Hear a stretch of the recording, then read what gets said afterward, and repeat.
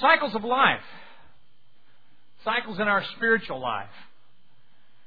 As we look at the story of Jacob, as we have been studying over the past month, I want to recap that and just remind you of kind of where we are.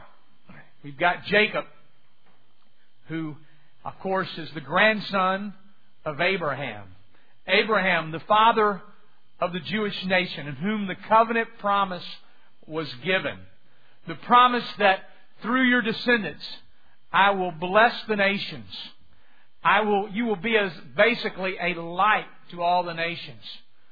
And all the peoples of the earth will be blessed. And we know from Abraham, of course, comes Isaac.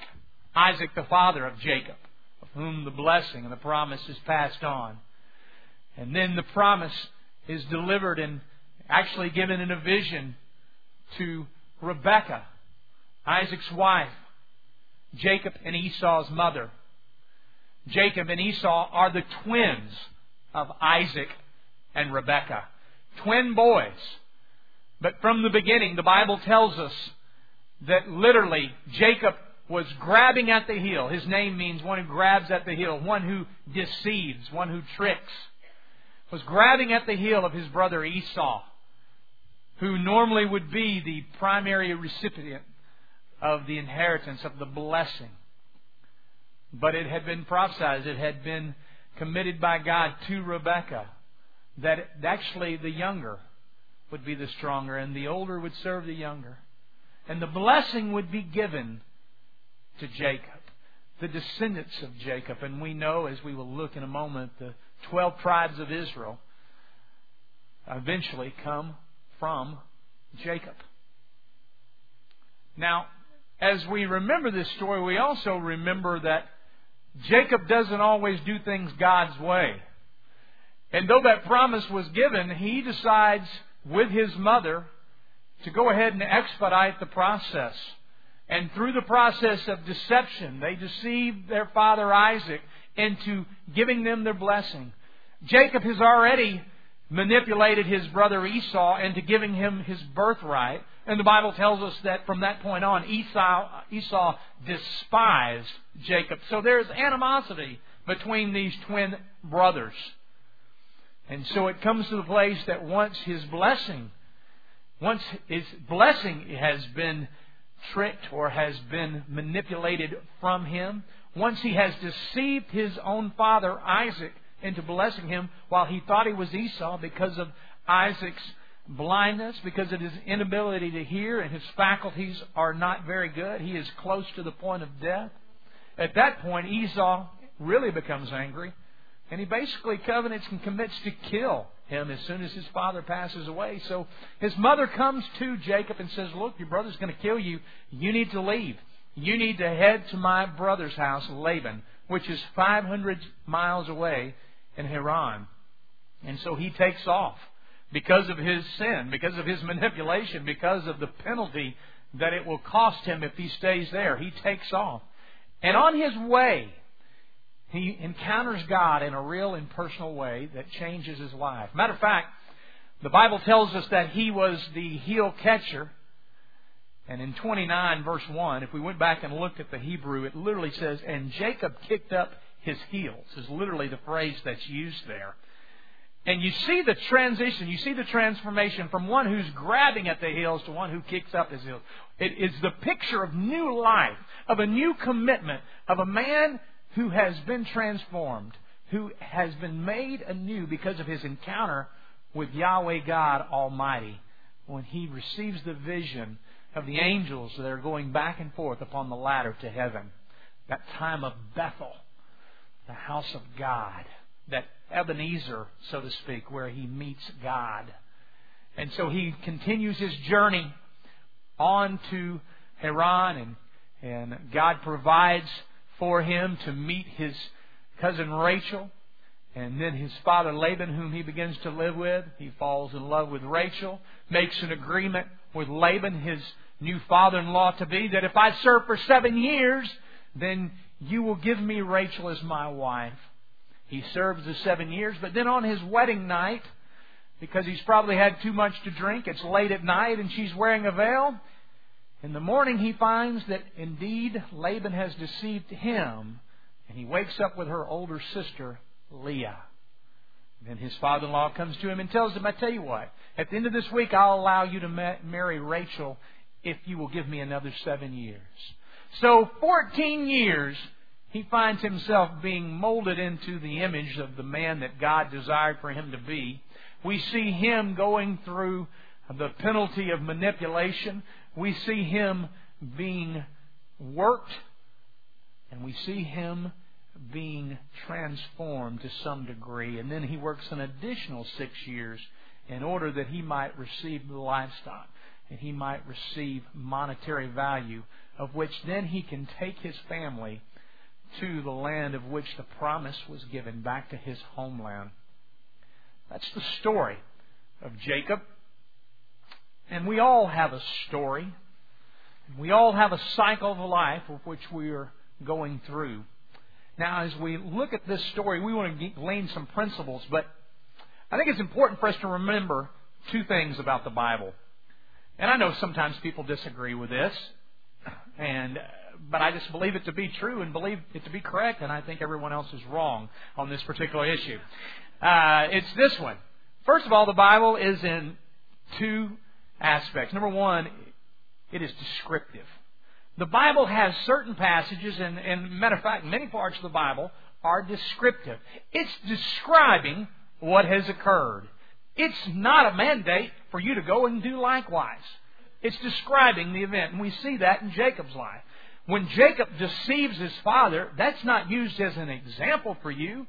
That's not used as a prescription that you should do it any more than when Cain killed Abel, that was a prescription to how to resolve your conflict with your brother.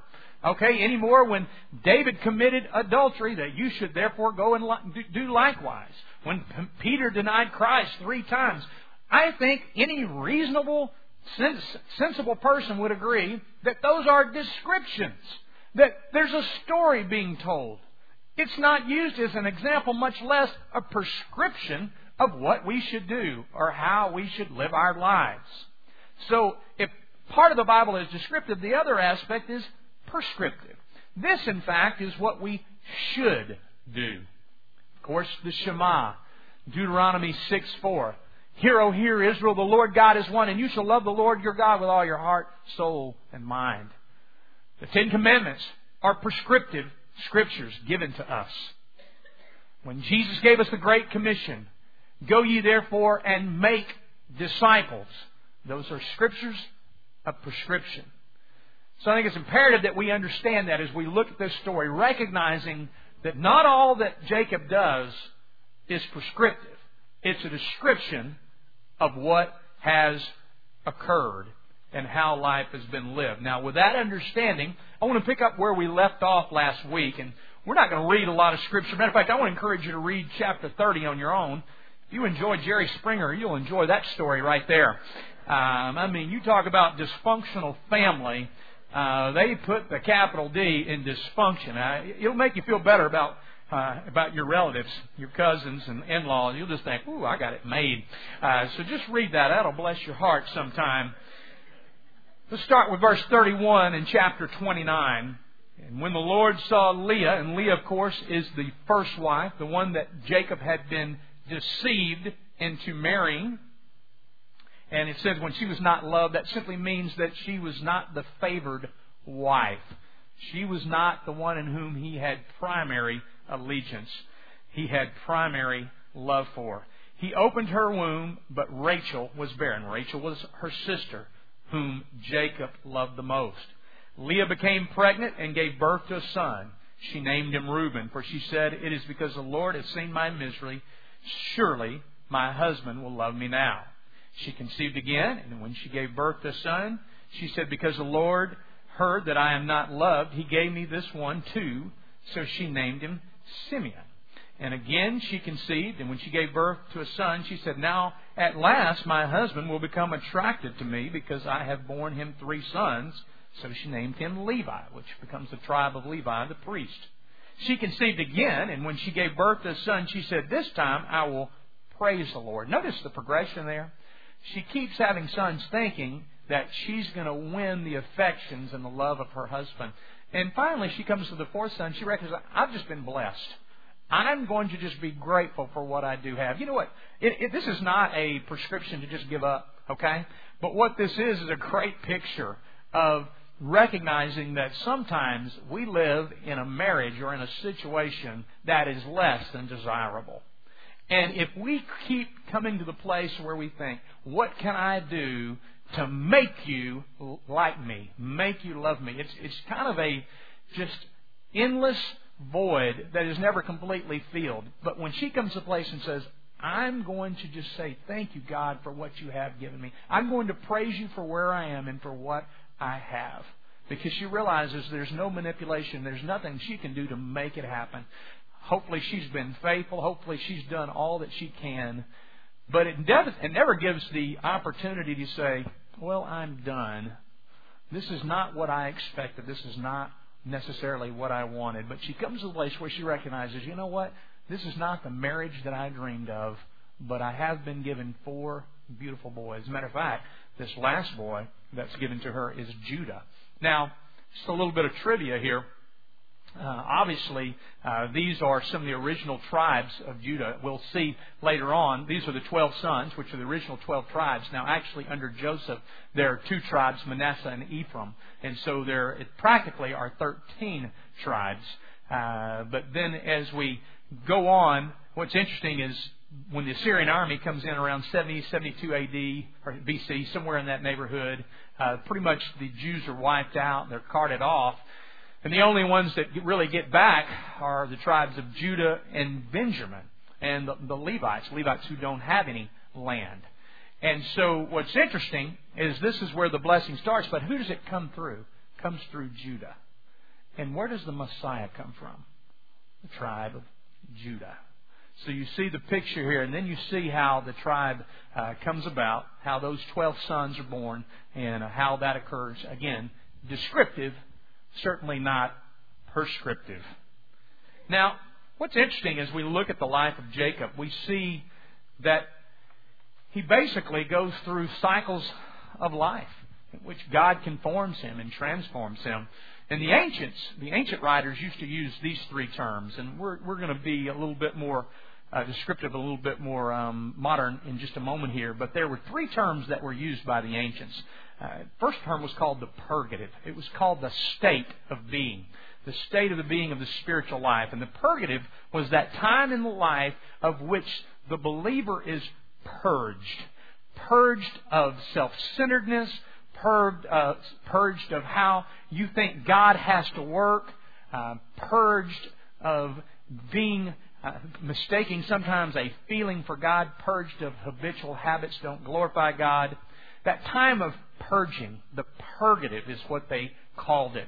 And I think it's interesting. One of the things that St. John of the Cross describes is how sometimes once God brings us to that place, we've become a believer, we follow Christ, and He has given us so-called the feelings and the warm fuzzy. There comes a time where God will desire in His efforts to mature us, to break us from depending upon those feelings, and what's even worse, worshiping those feelings. You ever heard people sometimes say this?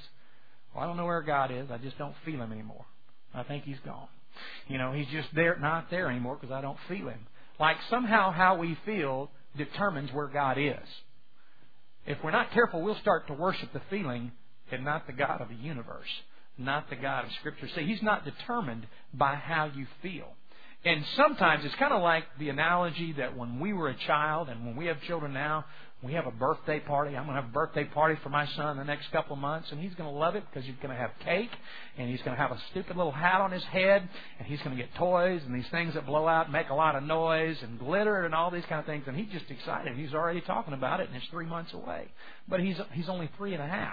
Well, that's one thing. And I want him to have the warm fuzzies by his birthday. But if he's 53 and we're still having to do that, then there's something wrong. There's a serious immaturity going on. I hope that he evolves to a greater state of life of things of more substance. Okay? And God is right there as well. I hope that our relationship is not one that's dependent upon hats and glitter. so is God Almighty. And the purgative is a time of where God purges us. The next stage that the ancients would write about would be called the illuminative. The illuminative. It was a time where the Scriptures are illuminated. It's a time where the spiritual life is illuminated, where we have that time of growing, of where we read Scripture and it resonates in our hearts and new insights are gleaned. And we are in that time of constant and consistent learning and growing. Not debate, not because of feelings, but because of the Word and the richness of the glory of God. The illuminative. And then the third stage they would talk about would be this. It would be called the unitive. After that time that we have been purged of our own methodology of how we connect with God and how things should be, once we have grown in the grace and knowledge, we come to that place of peace, where we are united with the Spirit of God in a time of peace. Now, let me tell you this. It is a cycle even in that. It's not like you come to that place and all your problems are over. It is a constant cycle of purging, of illuminating, of uniting in the Spirit of Christ. Now, as we look at the story of Jacob, I want us to look at some things practically that I hope that we can glean for our lives today. First of all, we see in Jacob's life the process and the cycle of breaking. We see Jacob being broken. We see in Genesis 28:10, as we read before, how Jacob loses his family. He loses his mother, his father, whom he will never see them again. He loses relationship with his brother, his homeland. He loses everything and finds himself alone on a road to a land that he's never been, to meet people he's never seen. What a time of brokenness that must have been. Do you think maybe it was a broken time after Jacob had worked for 7 hard years for a woman named Rachel, only to be deceived on the night of his wedding and found to be with one whom he had not been attracted to nor worked for? Do you think those were times of brokenness? Time where God breaks our sin, our self-centeredness, our own self-glorifying system. He breaks us from those feelings and the way that we think it should be, the way that He ought to operate. This is what you need to do. Certainly Jacob went through that time and through those times. Sometimes we find ourselves in the time of protection. After Jacob had sinned and after he had lost everything, we certainly see the protection of God that would allow Jacob by himself in a land where there were no police, in a time where your clan and your family were your primary means of protection. He goes 500 miles into a land, into a foreign land, and God protects him through that process. We see later on in chapter 31 of Genesis where Laban is in hot pursuit of Jacob, but on his way, one night, God gives Laban a dream not to harm or to hurt Jacob. God's spirit of protection. That nothing can come through his hand lest he permit it to be so. Sometimes we wonder about that. And sometimes we wonder, where is God? Why doesn't He remove me from my circumstances? But the truth is, the Bible tells us in 2 Corinthians chapter 12, verse 9, that His grace is sufficient. His peace is made perfect in our weakness. So we know that though we may still experience bondage sometimes and He doesn't remove it, He gives us grace to be sustained. He might not heal us of our sickness, but He will grant grace that is sufficient. He might not bring us out of our debt, but He will make His grace sufficient. We may not be completely delivered from our enemies, but His grace will be sufficient. Though our troubles may last, His grace is sufficient. Though our pain may tarry, His grace is sufficient. Though discouragement may abound, His grace is sufficient. The Bible tells us that the natural man does not receive the things of the Spirit of God, neither can he know them because they are spiritually discerned. The Bible tells us that we have received not the spirit of the world, but the Spirit which is of God, that we might know the things that are freely given to us by God. The Bible tells us the foolishness of God is wiser than men, and the weakness of God is stronger than men. The Bible tells us that God has chosen the foolish things of the world to confound the wise, and the weak things of the world to confound those things which are mighty. The Bible tells us that God is able to do exceedingly and abundantly above all that we could hope or ask, according to the power of His works. The Bible tells us it is not by might nor by power, but by His Spirit. And the Bible tells us there is such depth to the riches of God's wisdom and knowledge that His judgments are unsearchable and His ways are beyond our comprehension. That is the protection of God. Other times we find ourselves like Jacob in the time of discipline. You might say, aren't breaking and discipline the same things? But in fact, discipline's always not a negative.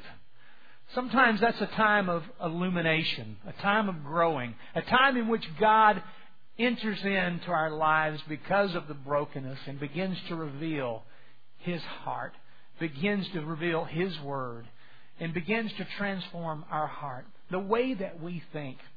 Discipline, I believe, has to do with the heart. When the heart becomes disciplined and transformed, then our heart begins to have new thoughts. And when our thoughts are different, it breeds different actions. And when our actions are different, we'll have different habits. And when our habits have developed into proper habits, then what do we have? We have a destiny, or we have an impact. An impact. How do we impact the world? It starts with the transformation of our hearts. You look at the life of Paul. Paul had a heart to exterminate Christianity, to destroy Christianity, because he thought it was a cult. He thought it was wrong. But Jesus Christ transformed his heart. And now his thoughts were about of love and of peace of Jesus Christ. And it transformed not only his thoughts, but it transformed what? His actions. And his actions were transformed into habits, and his habits were transformed into an impact. He impacted the New Testament world like none other outside of Christ. Why? Because his heart had become disciplined. It had become transformed, and the discipline of the Spirit reigned in his life. Sometimes we are in a time of blessing. As in chapter 29, verse 14, we see the blessing upon Jacob. Later on in verse 30, verse 43, we see that after a time, Jacob, in verse 43, in this way the man grew exceedingly prosperous and came to his own large flocks, maidservants, men servants, camels, and donkeys. He was blessed. He was blessed abundantly. But you know what was interesting? He wasn't blessed before he had been broken, before he had been disciplined. You know why sometimes we don't experience more of the blessing of God? Because we don't know how to handle it. We don't know how to do anything but to consume it upon our own flesh until we go through the school of the Savior, the school of the Almighty. And you know what? If you're like me, you're constantly needing to go to school and get refresher courses. It's not like we learn the lesson and we're done. We're constantly needing to be schooled, reformulated, and transformed. So is the blessing of God. You know, I think about the time of blessing. And, you know, I think sometimes we don't fully recognize and appreciate, or for me, God's provision of this church. I remember a time after about a year and a half when we had about 175, 200 people, and we were about a year and a half or 2 years into the church, and recognizing, you know what, we got to buy land, and we're going to then have to put a building on that land. We had been investigating places where we could just go get a building or some place, but then we grew to the place where we couldn't provide for children on Sunday morning, and there was not a place within this immediate area. So the only place we identified was in Grapevine. So here's what was going to have to happen. We were either going to have to find land soon in order for this all to happen. Granted, we hadn't raised a dime at this point, but just to have the opportunity, we're going to have land. Then we're going to have to put a building on it because we've already used our 1 year in Denton School County, and then you only get 3 years in Louisville. And you only get those 3 years, you only get that third year if you already have purchased land. So we have not very long, probably about a 6-month window, and I am recognizing that's not even going to be long enough to finish this process. So what are we going to do? And everything just keeps falling through. Agent, realtors, people, nothing's working out. And I remember praying this prayer. I remember thinking, God, you're going to have to do something because I don't know anything else to do. I give up. You're going to have to do it because Lord knows I can't. It's not going to work. And I remember God opening up the door for this property that we got for a tremendous value at about a third of what it's now valued. God provided this for us. And it wasn't by might or power, by anybody's wisdom. God did it. And He came to that place where there was no other alternative. We could have gone to Grapevine, and that would have been fine. But how many of you would be here today if we were in Grapevine? Probably, maybe my wife would be with me. I mean, none of you would be here. And that would have been okay. That would have been God's provision. But God provided for here in His time of blessing. You may be in that cycle today of blessing. How are you allowing God to use the blessing time of your life? And then finally, the time of guidance and direction. The time of revelation in our life where we encounter God. The time where God comes and speaks to us like He did Jacob. And then where we see Him doing it multiple times. The first time we see Him doing it at Bethel. The second time we see Him do it in chapter 31, verse 10 through 13, where God tells him, it's now time to go. And I'm going to bless you as he as he remembers how God had given him the vision, how God had given him the opportunity to expand his economic situation, how he had seen his children come about. God has blessed him tremendously. And now He's given him revelation. It's time to go. It's time to pick up your family and pick up your things and go back to the land of which the promise exists. Laban has tried to manipulate and tried to deceive and tried to steal from you all this time, but he can't overcome a man who has been blessed by God with the promise. And that is exactly what has occurred here. And so today for us, we've been given the Bible as our divine revelation that God has given to us. It's the primary mechanism of which God reveals Himself and reveals direction along with godly counsel and prayer. But you know what the truth of it is, until our heart has become disciplined in our prayer life, a lot of times we'll find ourselves simply praying amiss, as James talks about, praying for our flesh until our hearts can become disciplined. So my question to you today is, what stage, what cycle of life are you in? Are you in the cycle of brokenness? Maybe you're here today in a spirit of brokenness, in a time of brokenness in your life. Maybe you're here in a time where God's protecting you.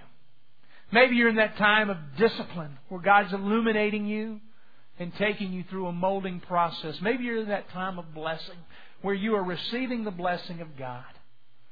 Or maybe you're in that time of direction.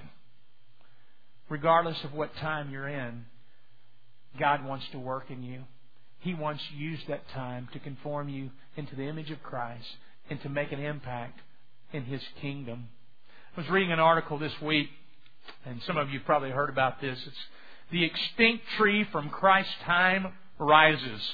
Scientists have grown an extinct tree from what may be the oldest seed ever to produce new life. The seeds were from a 2,000-year-old date palm at Masada. Now, a date palm was the palm tree that existed during the time of Christ. It had great economic value. Matter of fact, it was believed that Jericho primarily, its economy was most strengthened by the date palm. It had medicinal purposes. It was a delicious fruit, provided shade, shelter, beauty, the whole deal. So it was, matter of fact, it even becomes somewhat of a national symbol. They see it on some of the coinage there during that time of the Jews. And so the Judean date is now extinct in Israel, but scientists hope that they can examine this plant and use it for medicinal purposes.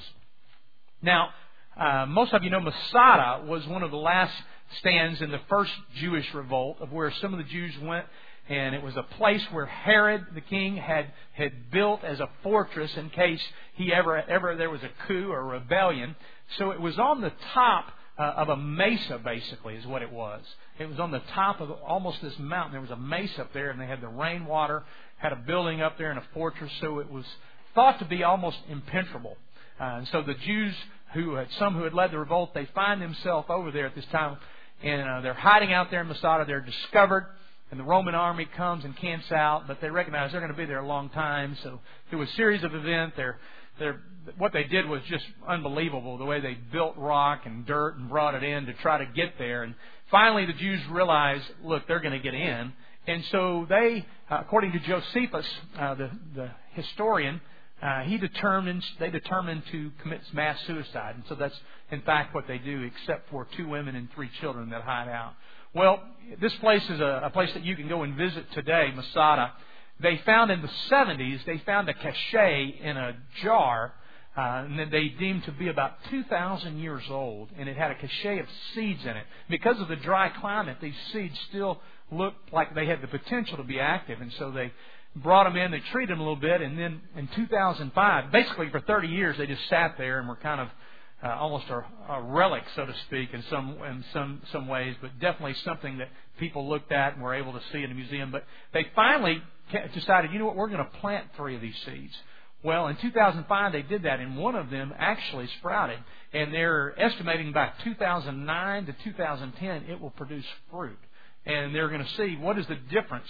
They still believe that it possibly has medical propensities that long since have been extinct, and that the new dates are a completely different breed.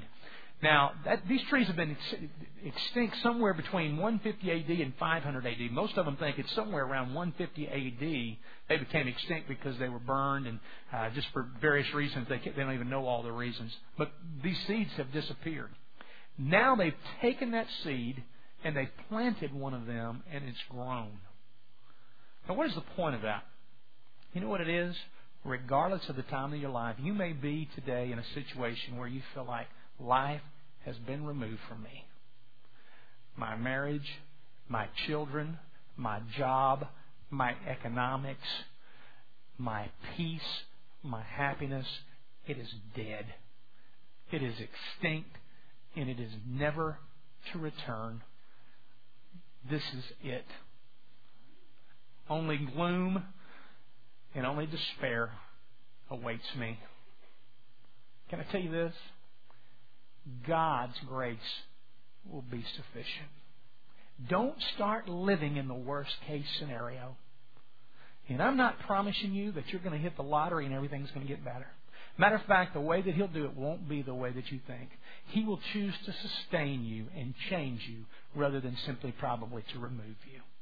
But His grace will be sufficient, and behold, I make all things new. This morning I invite you to come and meet a resurrection Savior. A God who specializes in things that seem to be extinct and bringing life. If you're in that broken time, God wants to use that in your life. If you're in that time of discipline, God wants to use that in your life. If you're in the time of blessing, God wants to use it. Do you believe, and will you trust? And will you call upon His mercy and His grace and receive Him today?